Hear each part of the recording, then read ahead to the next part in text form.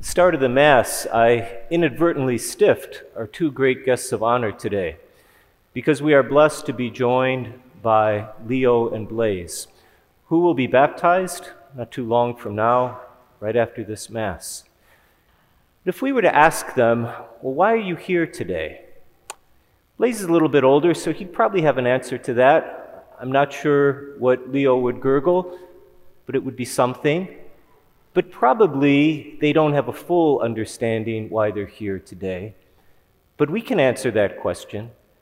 They're here today because the people who love them and care for them, not only today and not only for the past months or years, but for the rest of their lives, because those people deeply, deeply desire that they should be here today. And not just little Leo and Blaise, but their whole family and their friends. And that they wanted it to happen at St. Joseph's Parish means that they wanted us to be here today. Even if you didn't know that you'd be blessed by their presence coming into this Mass, we are members of this community, and that community matters. I work with seminarians, as some of you know, and they're always obsessed with not wanting to screw things up. We can relate to that, right? Remember those days of training, whatever it is that you do. But the sacraments have all these moving parts to them. Baptism even has moving babies. You've got to do this, you've got to do that. Think of marriage, anointing of the sick, celebrating Mass. I don't want to screw it up. I want to get it right. How am I ever going to learn all these things?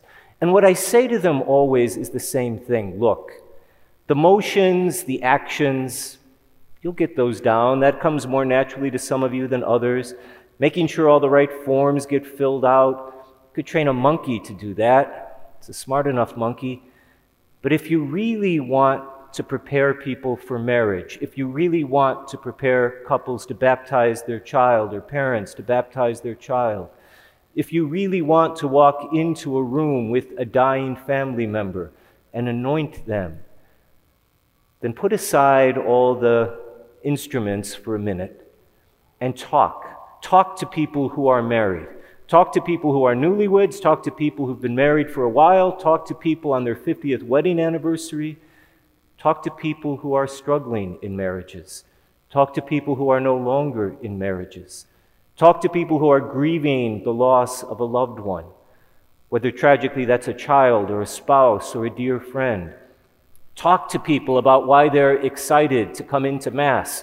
Talk to the second graders on First Holy Communion Day. Talk to as many people as you possibly can who've gone through the experience that you're so worried about not screwing up. I'm saying all of this because we so often put the cart before the horse. We want to make sure we're doing things right for whatever it is that we care about. When in point of fact, if you really want to learn how to, quote, do it right, then long for what's on the other side. Desire for what's on the other side. Ask yourself, why do these people care about it so much? And why do I care about it so much?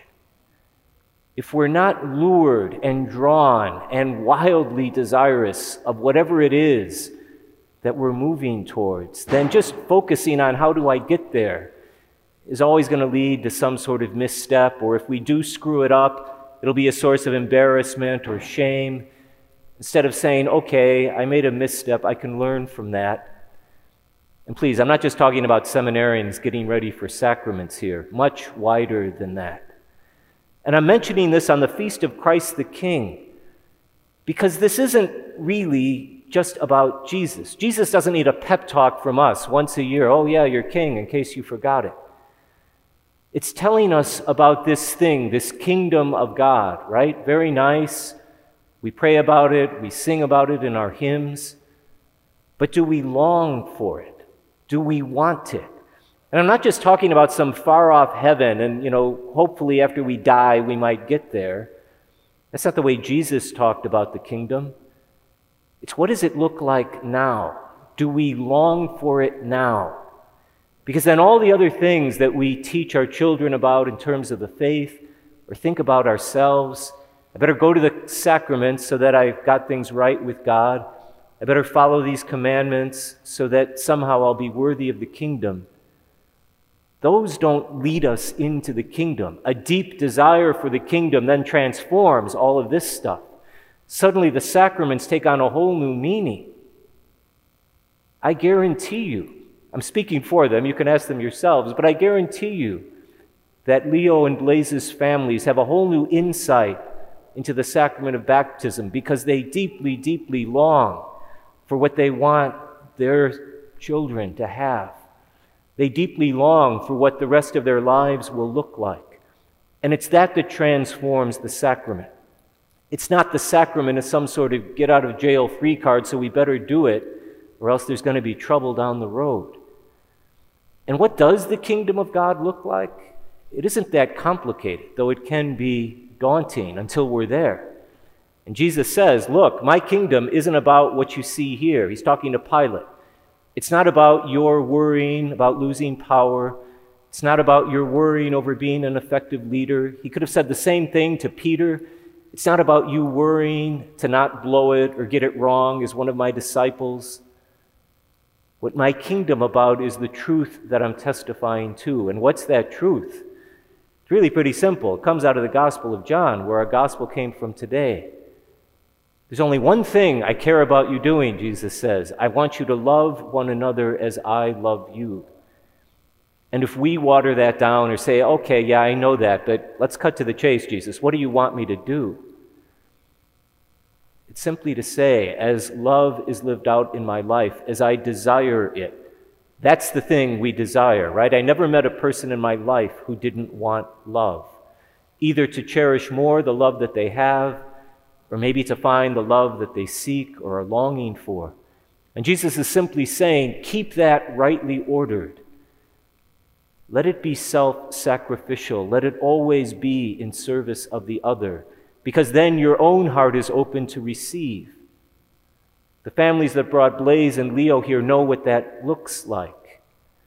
But so do all the rest of us. But on this particular day, at this particular time, they are a witness to us, just as we in our own way are a witness to them.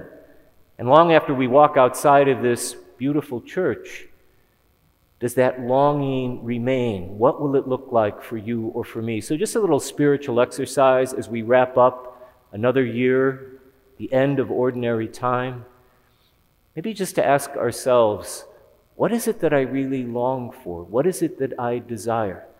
And to be brutally honest, maybe it is a little bit self-focused or a little selfish or a little bit defensive because we're feeling hurt by something in the past. Then to pray for the grace to open it up. Beautiful thing to pray for this week.